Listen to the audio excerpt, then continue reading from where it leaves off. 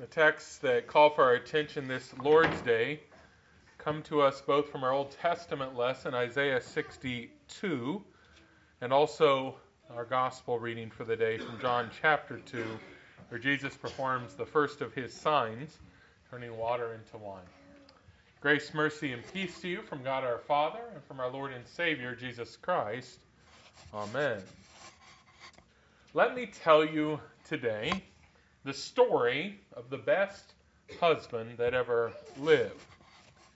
This man had his eyes set on one particular woman as his future wife from the very moment he saw her. Even though many others would not have considered her a particularly beautiful sight to see, this man found her stunningly beautiful. If you heard him talk about her, you could hardly help but fall in love with the woman that he described. Having his heart set on having her as his wife, he left behind the confines of the comfortable life he had grown accustomed to and moved to the less than noteworthy place she called home. To say that she played hard to get would be an understatement. She ran away from him time and time again. Yes, this man, though, would stop at nothing. He endured hardship. He endured the rejection from that woman time and time again.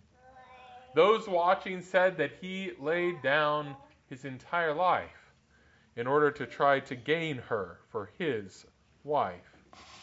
Yes, he gave up anything and everything in order to have her.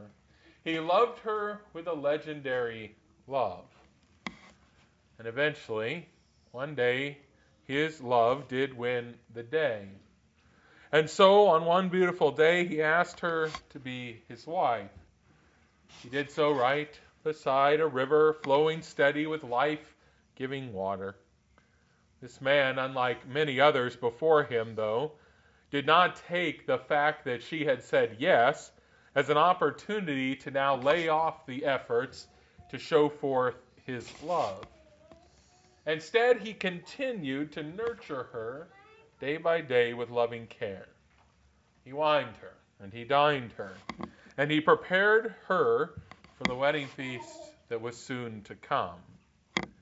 When that day finally came, his beloved came forth in a dress so white that the light shining off of it was nearly blinding. Some of the crowd that day murmured that perhaps she should not be wearing white, for they knew of her past. But the husband silenced all of that talk. He told them that he had purchased that dress for her and that it was perfect. Yes, he had bought it for her. And so they were married, and the feast went on and on. The spread at the wedding feast was unlike anything anyone had ever seen. And the word was out at the feast that the father of the husband, in fact, had paid for everything that was found there. Once married, that couple lived together in grand love, led by the selfless love of that husband. The wife, in response to his great love, was overflowing in love as well. She was a constant help to her husband. She was integral in carrying out many of the things that her husband had planned.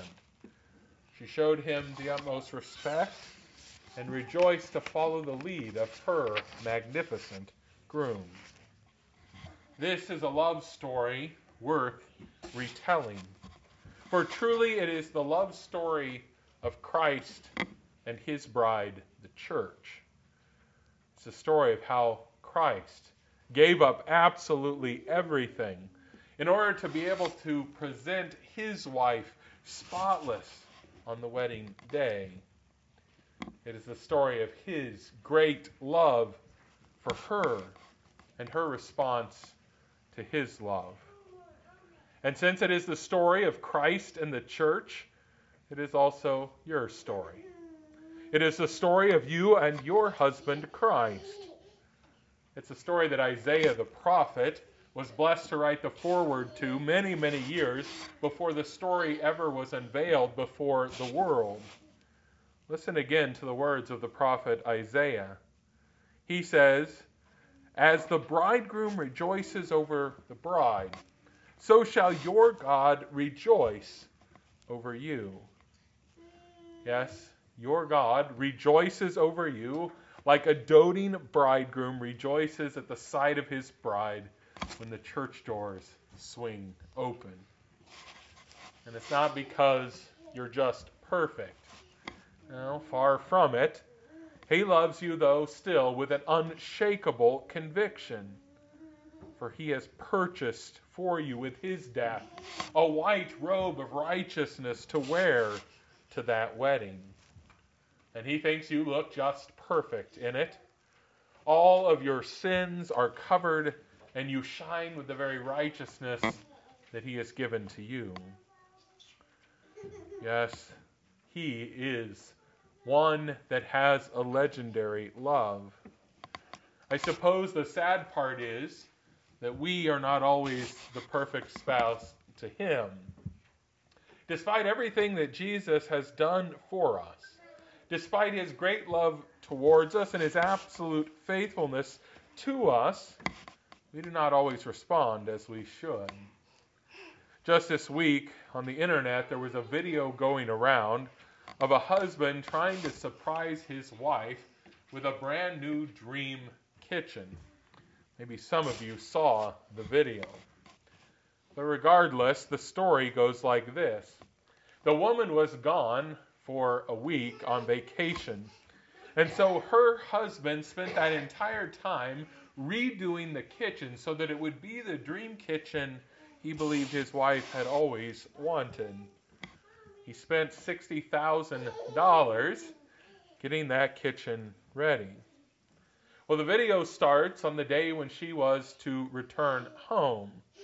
This husband, so happy to be able to present this to his wife, had gathered around friends and family.